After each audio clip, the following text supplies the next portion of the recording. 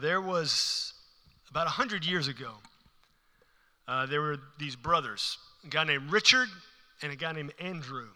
The last name was Mellon, Richard and Andrew Mellon. They were very, very smart guys. They both worked at a bank at one point. Andrew was the president of the bank, and Richard worked for him. And then Andrew got promoted to the secretary of the treasury. And so Richard became the president of that bank. And Richard really had a flair for this stuff because when the Great Depression hit, his thinking and the way he structured things made it possible that dozens and dozens of banks were able to survive the Great Depression because of how he had things set up. And through that process, he became a fairly wealthy guy. And he saw the money that he had acquired as a gift, and it wasn't for him to keep. And so he gave away nearly everything he had. He created this research institute, the Mellon Institute of Industrial Research, that became a part of the Carnegie Mellon University. He also was a big giver of ministries. He gave to his church in droves. It was mainly because of his giving that they were able to build this massive new sanctuary. In addition, he single-handedly set up a $15 million pension fund for Presbyterian ministers when they retired. But even with all of this, they were very serious men, had very serious jobs, and were very, very smart. They were also unique, Richard and Andrew, because from the moment they were little children all the way through adulthood, for decades, they kept a running game of tag going. In their bank offices, president of the bank, secretary of the treasury, they would sneak into each other's offices and tag each other. Say, tag. They had some kind of elaborate rules. You couldn't do tag backs and this kind of deal. But it went on all the way throughout their entire lives from when they were little kids. Up until the point, Richard is lying on his deathbed. And everyone's in the room. His family is all around. And, he's being very somber. Everyone's coming over to his bed. And he's got something to say for every single person. And so he's saying something to each person who's in the room. They come over and he whispers something just for them. And he gets to his brother, Andrew. And he calls Andrew over and tells him to lean in close because he can't talk very much. And he says, last tag. And he slaps him in the chest. And he died a few days after that. And you see, families are funny things, right? Knowing these guys and all that they've done and what's on their resume, no one would have ever thought they had a running game of tag going their entire life, to the point that his last words to the brother he loved was, tag, you're it. And a few months after that, Andrew also passed away, and maybe they're playing tag now in heaven. We don't know. We'll find out when we get there, I guess. But families are very unique, and everybody's family is unique in their own right? Wouldn't you say that there are elements of your family that are unlike anybody else's family? And wouldn't you say that other people's families are very, very different from yours, right? Maybe you have members of your family that you would like to give to somebody else's family. I don't know. But everybody's family is unique. We're going to take a look today at something unique. Jesus, two instances in Jesus' life and ministry in dealing with families. So open your Bibles, if you have one, to Luke chapter 15. Luke chapter 15. It will also be on the screen if you're in the room, and you can turn to one of the Bibles there on the rack in front of you. It's on page 874. And if you don't have a Bible, take that Bible home. Just take it. That's your gift. You can have it. It's yours. Just take that Bible home. Luke chapter 15. Now, we're going through a series called Last Words, about the last words Jesus spoke from the cross. And now Luke 15 isn't something Jesus spoke from the cross. We're going to get to what he spoke in just a few moments. But this is a lead up to that. So in Luke chapter 15, Jesus is giving a series of 3 parables, okay? And parables, when Jesus told them, that parables were not allegories. You know, allegories, each little element of the story told means something special and something unique and something different. Parables really just have one meaning. People sometimes try to make an allegory out of a parable, and that really doesn't work because it breaks down. A parable usually is in response to something the way Jesus told it, and it usually has one meaning. And these three parables he tells here, he tells the parable of the lost sheep, trying to find an unbeliever, the parable of the lost coin, trying to find an unbeliever, and the parable of the lost son, or the prodigal son, about an unbeliever. But what's unique about this last one, the parable of the lost son, the prodigal son, is it's told in a way none of the other parables are told. Because it's like it has two parts. It's got the first part that's about one son, and then it's got the sequel that's about the other son that this man has. And so we're going to go through this parable about this family, this unique family dynamic here. Starting in verse 11 of Luke chapter 15. Jesus said, "There was a man who had 2 sons, and the younger of them said to his father, 'Father, give me a share of my property that is coming to me.' And he divided his property between them." Now this was a first century type of deal. It was very unique. You know, you would, as a child, you would get an inheritance, and it was a big deal. The firstborn would get a certain amount more than the other children. And you could ask, you know, it was dishonoring, but you could ask to have the property go ahead and to be divided before the death came. And the only way you could access the inheritance was with the permission of the one who really owned it. So in this case, the father. But this son is going to take it even further with a great deal more dishonor in his next thing he does. Verse 13. Not many days later, the younger son gathered all he had and took a journey into a far country. And there he squandered his property in reckless living. So this son does something that even in the first century nobody did. He took that divided inheritance and he went ahead and he took his. Now you notice it doesn't say he asked for permission. He just took it. He took it, and we're going to find out later, he sells off all the property that was supposed to be his. He sells off all the things that his father was handing down with great sentimental value. He sells it all, converts it all to cash, and he goes to this far country, and it says he squandered it on reckless living. All kinds of reckless decisions, not caring about the consequences of the decisions he was making. Look at verse 14. And when he had spent everything, a severe famine arose in that country, and he began to be in need.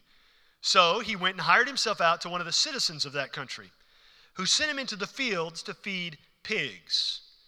And he was longing to be fed with the pods that the pigs ate, and no one gave him anything. Now Jesus is speaking to a primarily Jewish audience. And everything he just said in verses 15 and 16 would have been deplorable to a Jewish audience. That this man sold himself as a slave to someone from another country, a Gentile. To work for a Gentile was a big no-no if you were a Jew in Israel in the first century. And so he sells himself there. Not only that, his job is to feed pigs. So he's working for a Gentile, which is unclean, item number 1. Now he's feeding pigs. That's unclean item number 2. He's double unclean. He's like the outcast of his people. And not only that, you see there in that verse 16, he's so incredibly hungry that he's desperate to eat what the pigs are eating. And so everyone that Jesus is speaking to in this parable would know this guy is as far away from God, as far away from where he's supposed to be, that he's making these kinds of decisions. And so it's in this, having reached the bottom of the barrel, that this man begins to have a change of heart. Verse 17. But when he came to himself, he said, "How many of my father's hired servants have more than enough bread? But I perish here with hunger. I will arise and go to my father, and I will say to him, 'Father, I have sinned against heaven and before you. I am no longer worthy to be called your son. Treat me as one of your hired servants.' And he arose and came to his father. But while he was still a long way off, his father saw him, felt compassion, and ran and embraced him and kissed him." Now, lots going on here. See, the son has made up his mind, why am I doing all of these things? Why have I hit rock bottom? Why am I here? When in my father's house, even the servants, those who have my job now, are well fed, well dressed, well taken care of. They're not hungry. So he packs up, he doesn't have anything to pack up, he packs up himself and he goes back to his father. And undoubtedly, as you can imagine, we know already he's planning to say something to his father. He probably has that running conversation going, like what he thinks is going to happen when he gets there. Like he's thinking what he's going to say, he's anticipating what his father's going to say, and then what his father says, he's anticipating, okay, how am I going to respond to that? And he's got it all played out in his mind. And then when he gets there, his father, the idea here is his father has been looking for him. His father's been waiting for him to come. And it says his father saw him and felt compassion. And now, you see there, it says his father ran. Now, this was a cultural faux pas. You greatly dishonored yourself in the first century if you were a man and you were seen by anyone running and you weren't being chased by a bear or an army or something. It was considered something you did not do. Societal suicide. But this man, the father, does not care. All that he sees, his son is coming. So he doesn't care about culture. He doesn't care what people think. He just beelines it for the son. Embraces him and kisses him. I picture, have you ever, any of you have kids? When your kids were little, you ever walked in the house and you hear a loud noise and then the kids make a beeline for you? They don't slow down to give you a hug. I mean, it's just, bam!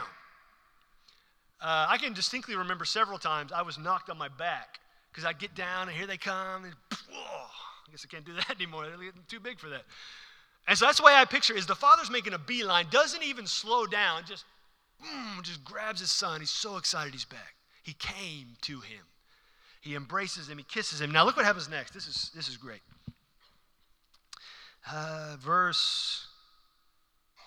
Let's see, I lost my place. Verse 21. And the son said to him, Father, I have sinned against heaven and before you. I am no longer worthy to be called your son. So he starts spitting out what he had prepared to say. But there was more. I mean, he just, said the first two sentences. He had more he was going to say. We saw earlier when he was practicing, he had more he was going to say. But the father's not even listening to him. The father cuts across what he's saying. And look at what he says. He says, the father said to his servants, bring quickly the best robe and put it on him, and put a ring on his hand and shoes on his feet, and bring the fattened calf and kill it. Let us eat and celebrate. So he says, bring all this stuff and put on him the best robe, ring on his hand, shoes on his feet. Now this robe and ring and shoes, this would have been stuff that he did not have previously. As a son in the house, he would not have, this robe was probably the father's robe. The ring was a ring of authority. And he would have been given shoes, special shoes that only would have been worn by someone probably in the father's position. And so he's coming home. This formerly lost son is now receiving a new position in the house. His status has changed. He's been given a new honor because of his relationship to the father in getting the robe and the ring and these shoes. And then notice too, in that verse, he says, bring the fattened calf. This is a cow here. He doesn't say bring a goat. He doesn't say bring a lamb. He says bring the fattened calf. This was a special thing. They would be, force feeding this cow extra food for a special celebration. But the idea that it's a cow, I don't know if you've ever seen a cow. Cows are big, right? Can your one family eat a whole cow? There's an old I Love Lucy episode where Lucy tries to, I think she's saving money, so she buys half a cow and they put it in the freezer, and it's just so much meat. And then she gets locked in the freezer, so it's a whole thing. You should go watch that one. But he says, bring the fat calf, kill it. So it's not just the father and the two sons sitting down to eat. He's inviting the whole community to this deal. This is a citywide party he's going to have at his house because his son has come. And so that's the idea. He says, give him special honor. He's got a new position in our house. We're going to kill the calf, and everyone is going to celebrate because of this reason. Verse 24. For this my son was dead. He is alive again. He was lost and is found. And they began to celebrate. My son was lost, he's found. He was dead, he's alive. a new relationship with the Father brings new opportunities. You see, previously, the Son, none of this. He didn't get a ring. He hadn't had a ring before. He didn't have the special robe before. Didn't have the special shoes before. You know, the Air Jordan, first century. He didn't have any of that. He didn't have the fattened calf. He didn't have any of this celebration. It was his coming and getting this new status, this new honor, this new relationship with the Father that introduced this new opportunity to him. And everyone was coming to celebrate this moment. But look at what happens next. Verse 25. Now, this is the part 2. This is the sequel. This is where there's a transition between, the part 1 of the parable, part 2 of the parable. He says, now his older son was in the field. And as he came and drew near to the house, he heard music and dancing. And he called one of the servants and asked what these things meant. Now, notice, the older son doesn't go into the house to see what's going on. The older son gets close enough to hear something going on, and he sends for a servant to come and tell him. He doesn't come to the father and ask. He doesn't come to his brother and ask. He stays at a distance. And he sends for a servant, says, what is going on? Verse 27. And he said to him, your brother has come, and your father has killed the fattened calf, because he has received him back safe and sound. But he was angry and refused to go in.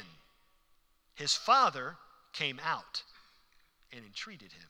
Now, earlier in the passage, the younger son, we see, came. Now we see the older son not coming. The father comes to him. The father comes to him. Verse 29. But he said to his father, look, these many years I have served you, and I never disobeyed your command. And yet you never gave me a young goat that I might celebrate with my friends. Now I want you to look at that verse for a sec. Do you notice anything about how this son views his relationship with his father? He views his interaction with his father really as transactional. I do something for you, I work for you, so you give me stuff. I work in the field, so right now you should be giving me a goat. I work in the field, so in the future you should give me an inheritance. I do for you, so you give to me. But that's not the relationship with the Father at all. And the Father's going to teach him this, that in relationship with the Father, you don't get because you work. You get because of relationship. And so look, so the son kind of spills it out here. I worked all this time. You didn't even give me a goat. He wanted him a goat. He had an eye on a goat. Verse 30. But when this son of yours came, who has devoured your property with prostitutes, you killed a fattened calf for him? Can you hear the disdain in his voice? Like, he won't say the brother's name. He won't even call him his own brother. This son of yours, he did these, it was his own decision. And you celebrate him? He made his decision. He should have to live with the consequences. He should not be celebrated. The brother is in a fit state. Verse 31. This is the father's response. And he said to him, son, you are always with me, and all that is mine is yours. Now, the idea that the father's communicating to his older son is, I've never withheld anything from you. Anything we have on this property, you've had access to this whole time. You never had to ask. You never had to. It was all yours. Our relationship isn't about you do something for me and I give you something. Because look, verse 32, it was fitting to celebrate and be glad, for your brother was dead and is alive. He was lost and is found. You see, the older brother really thought he wasn't getting what he deserved. That because he was working so hard for the father should have been giving him all kinds of stuff all the time. But he was missing the whole point. Because I read this in one of the commentators on this passage this week. This is what he said. He said, the proud and self-righteous always feel that they are not treated as well as they deserve. The proud and self-righteous always feel as though they are not treated as well as they deserve. Because for them, the eyes are always on themselves and never on anybody else and never on a greater purpose. It's always on, well, I didn't get what I should have gotten. It's not fair. It's not fair. I'm sure some of your parents were like mine. I remember when I was a kid and I would yell that to my parents. It's not fair. You know what my dad would say back? Life's not fair. Clean your room. The older son wanted something. But what we see in the passage is one son came, one son did not. The imagery is both sons were lost. Both of them were lost. One son thought he didn't need his father until he did, and he came. The other son thought that he could earn everything he needed from his father. And that's not the way relationship with the father works. Both sons were lost. Both sons. You see, if the older son had really understood the power of relationship with the father, he could not have helped but celebrate when the younger son came home. If he really understood what a relationship with the father was like when the younger son came home, he would have been all about celebration. Because look back, Tony, pop that verse back up again, that last verse, verse 32. It says, it was fitting to celebrate. That phrase, it was fitting, that's one word in the Greek. It literally means it was necessary.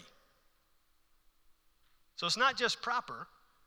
The father's saying, it was necessary to celebrate and be glad. We had to celebrate and rejoice. We could not hold it in because he came. And so the principle there is we have to celebrate the ones coming. That's the whole passage. Even the verses before this section in Luke 15. Celebrate the ones coming. They're coming to Jesus, celebrate them. Celebrate people coming, because I want to take you back to what this whole section began with. All right? Luke 15, verses 1 and 2. This is what happened that Jesus responded with these three parables. Verse 1. Now the tax collectors and sinners were all drawing near to him, to Jesus. And the Pharisees and the scribes grumbled and complained, saying, this man receives sinners and eats with them. Now, when people said sinners, this particular word in the first century, it was used in a derogatory fashion. It was used like hocking a loogie, like sinners, they're terrible people. Ugh. This man receives sinners and eats with them, like with an angry look on their face. They can't stand these people. And so Jesus responds with these three parables and says, what do you mean? People are coming to know the truth. We've got to celebrate it. You look at all three of these parables with the lost sheep. The shepherd goes and finds the lost sheep. They have a celebration. The woman searching for the lost coin finds it. They have a celebration. The father gets his lost son comes. They have a celebration. It's about celebrating the ones coming. If people are coming to Jesus, you celebrate. You don't shut the doors and lock them. Anybody and everybody needs to come to Jesus. In Acts chapter 15, it was the first massive business meeting in the church. And you know how it concluded? We cannot prevent people from coming to Jesus. We cannot put up roadblocks. We cannot make it more difficult. We need to pave the way for people to come to Jesus. And so anybody who's making it more difficult for people to come to Jesus, this is not for you. We got to make it easy. Because at the base root of it, coming to Jesus, you got to believe that Jesus is God's son. He died, rose from the dead, so all your sins are forgiven, and you get to go to heaven. There's not a special way you got to dress. There's not a special way you got to talk. There's not a special way you got to act. There's not a special way you got to smell. There's not a special car you got to drive, a special pair of shoes you got to wear. There's not a very special anything. You just got to believe. The level for entry is very low. For all of us, thank the Lord. Because I guarantee none of us would want it any higher than that. The level for entry into the family of God, the level for entry into heaven. If it were any higher than belief, none of us would be in. None of us. All have sinned and fallen short of the glory of God. No one is righteous, not even one. All of us are in desperate need of a Savior. And so Jesus tells these parables and he says, celebrate the ones coming. Celebrate them. Celebrate them coming. Coming to be part of the family. Coming to be a part of this very unique, very, very personally diverse family. No one in the family of God is like anybody else in the family of God, thank goodness. And we see actually a very interesting statement about this from the cross. Jesus makes an interesting statement about his own actual physical family from the cross. In John chapter 19. John chapter 19. So turn over there. John chapter 19. If you're using a Bible there on the pew rack, it's on page 905. John chapter 19. So Jesus is hanging on the cross, dying for the sins of the world, and he's concerned about his family. Both his physical family and the spiritual family, as that parable was about the spiritual family. John 19, verse 25. But standing by the cross of Jesus were his mother and his mother's sister. Her name was Salome. We find that out in another gospel. Salome was actually the mother of James and John. So Mary's sister Salome was the mother of James and John, two of his disciples. So standing by the cross of Jesus were his mother's sister, Mary the wife of Clopas, and Mary Magdalene. When Jesus saw his mother and the disciple whom he loved standing nearby, he said to his mother, "Woman, behold your son." Then he said to the disciple, "Behold your mother." And from that hour, the disciple took her to his own home. Now, there's a lot here. Again, he's dying for the sins of the world, and he stops to make this point, this moment. Because as the firstborn son, it would have been the responsibility of Jesus to care for his mom if Joseph were out of the picture. And so that's why we believe Joseph, Mary's husband, was dead at this point. Because otherwise, Mary would not have been Jesus' responsibility. And so Mary's Jesus' responsibility, and so as the firstborn son, he had to take care of her. But now he's dying. And so it begs the question then, why would he not just let the next oldest sibling take care of his mom? Well, we learn back in John chapter 7, his other siblings, his brothers and sisters, did not believe at this point. They were not believers. And he wanted to entrust his mom to someone of the same faith. And so he looks out, and there is John the disciple. John, his cousin. John was there next to them. And coincidentally, John was the only disciple at the cross. Judas, at this point, had killed himself. The other 10 were hiding, scared for their lives. And John, very brazen, very bold, comes to the foot of the cross with his mom, with Mary, Jesus' mom, and these other two Marys. And they're there, and Jesus looks out. Again, it's very interesting because this is in the hearing of John's mom. He says, "John, here is your mom. Mary, here is your son." And so John takes that responsibility, and from that point forward, for the rest of her life, John takes care of Mary. Jesus creates a new family because relationship with Jesus creates a new family. Relationship with Jesus means we have a new relationship to each other. If we have a relationship with Jesus, we have a new relationship to each other. Like the parable with the lost son, the older brother had basically cut off the younger brother and said, "We don't have a relationship anymore." But the father, when the son came, he introduced a new relationship because they had a new relationship.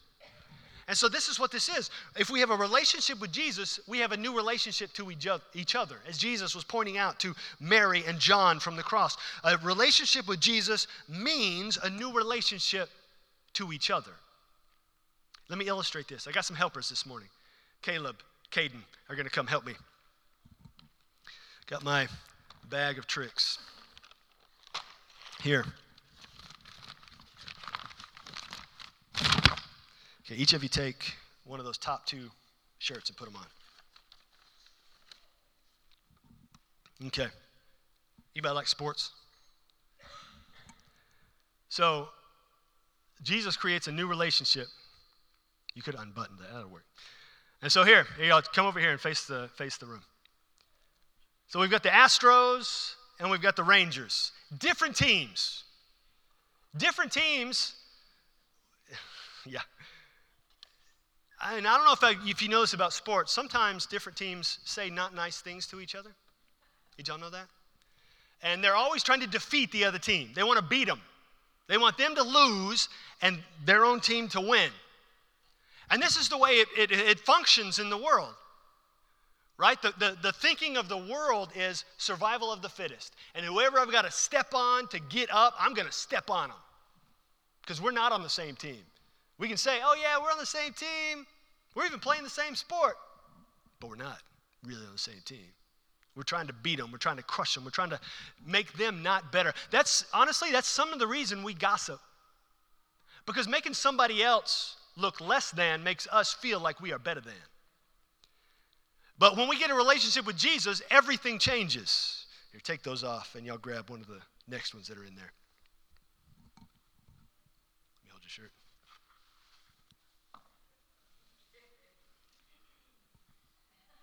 There you go. Just throw it back in the bag. Here.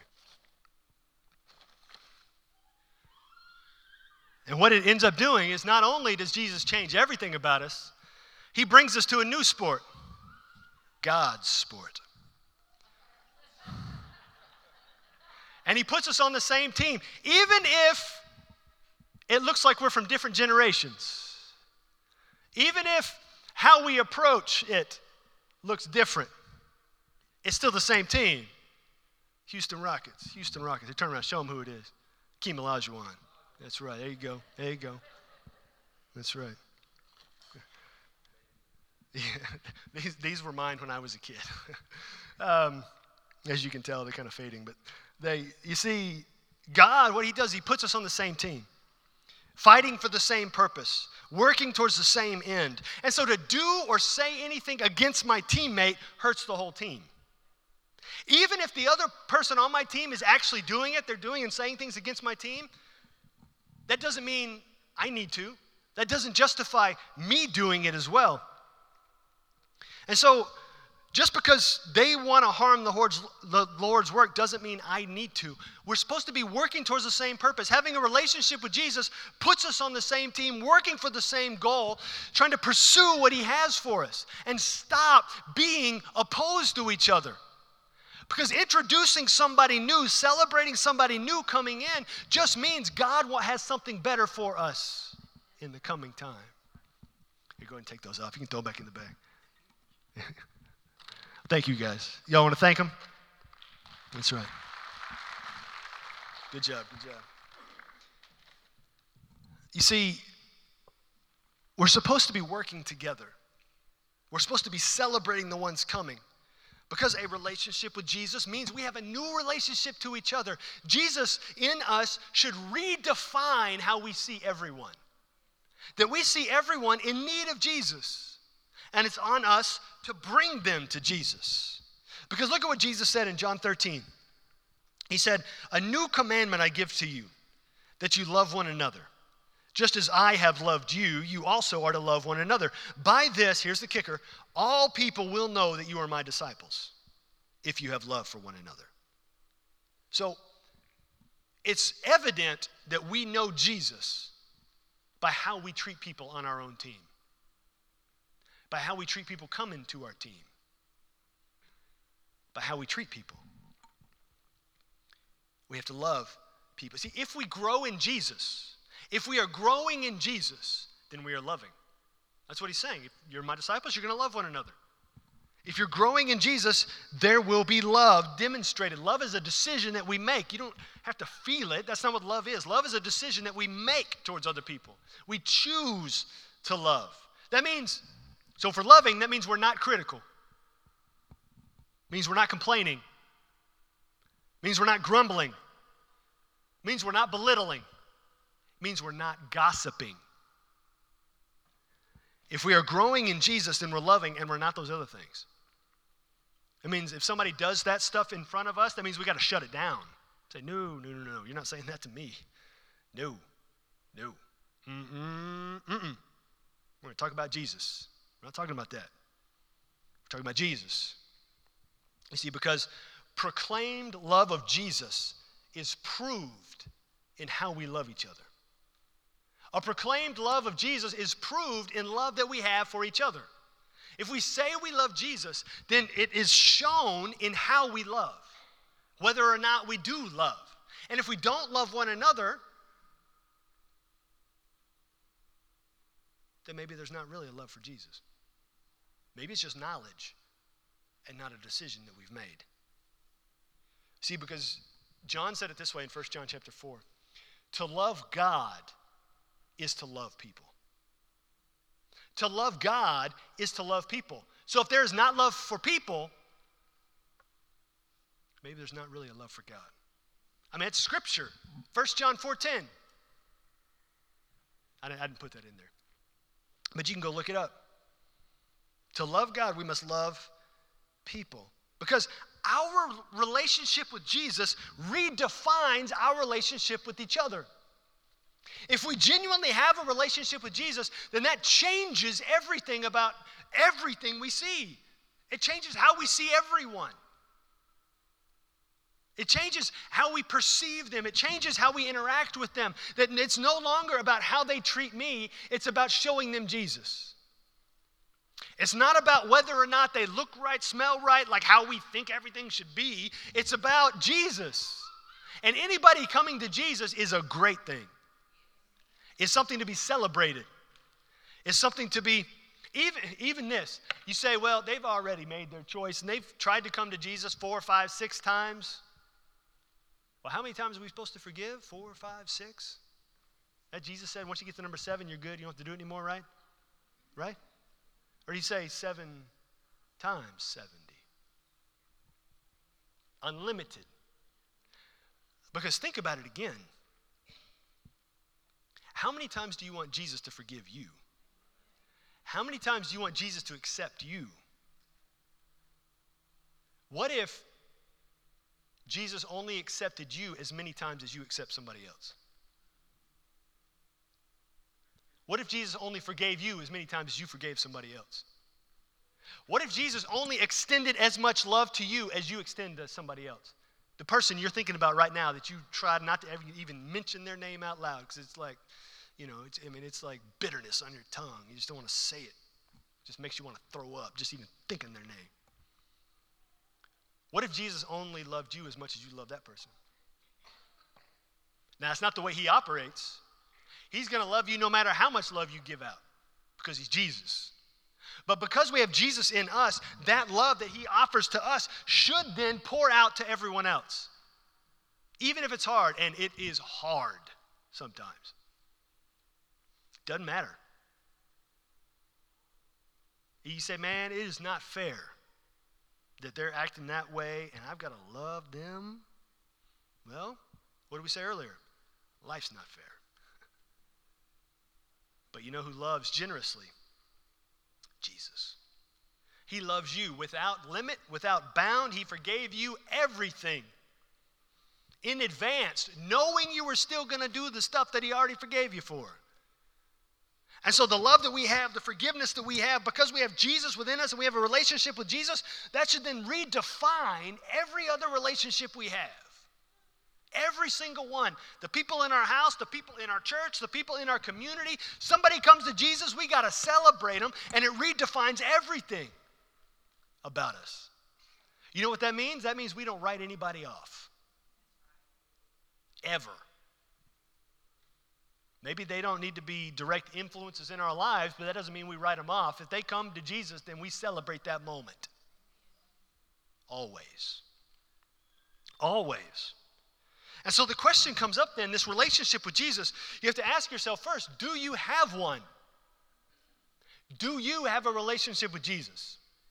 Do you believe that Jesus is God's Son, that he came to this earth and died so that all your sins would be forgiven? And then he rose from the dead so you can live after you die. And if you believe that, that is your entrance into heaven. That is your access into God's family. That's it. That's all you got to do is believe. And then once you believe, you can never lose what he has given you, salvation, eternity. Scripture actually says that you are held in the palm of his hand once you believe. And so to lose your salvation would mean you would have to be stronger than God. And I'm looking at you. I don't think any of you are. You're not. You're not stronger than God. There's no sin you can do that is more powerful than Jesus' death on the cross. As I've said, there's nothing you can do that can undo what he did. It's been done. You're sealed. Signed, sealed, delivered. I'm yours. For all time. Forever. You're held in the palm of his hand. Do you need a relationship with Jesus? And if you do, today's the moment. Don't put it off. Don't argue in your head and say, I'll just do it next week. I'll do it some other time. No, do it today. Stop all that. That's just the enemy trying to delay. That's a delay tactic. You got to hit it now.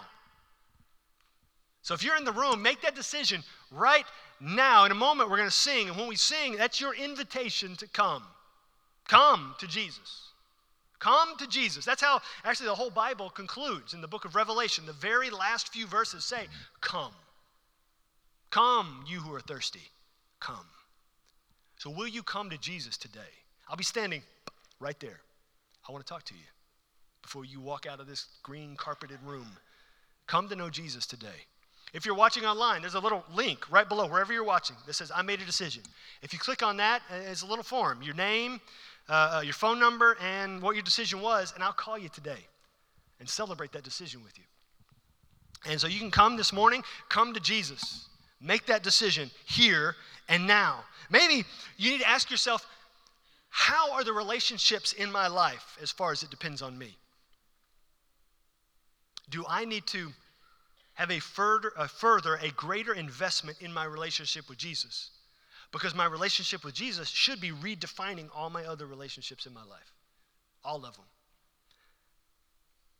So who do I need to go to? How do I need to further invest my relationship with Jesus? In Scripture, in prayer, in other people going together through Scripture, in prayer, praying with me through this process of forgiveness and a life bitter-free. So whatever decision you need to make today, whether you need to begin your relationship with Jesus or you need to further your relationship with Jesus based upon how you have treated your other relationships, there's not one of us that should walk out of here the same. Because we're all in process. All still journeying to wherever he has us going spiritually. We can all work towards his purpose, making progress as we move towards perfection. We won't attain perfection in this life, but he wants us to be making progress, moving forward in him. Better tomorrow than we were today. Better in a year than we are now. I've told the story before about my uncle. His weight loss goal was always to lose 1 pound a year so that, in 20 years, he'd feel pretty good. When it comes to spiritual progress, it's just baby steps, just a little bit at a time, just a little bit better, just a little bit more, maybe just a little bit more Scripture, maybe, just read a little bit more today, pray a little bit more, further my relationship with Jesus, refocus my attention and purpose. Because my relationship with Jesus redefines every other relationship I have. So what decision do you need to make today?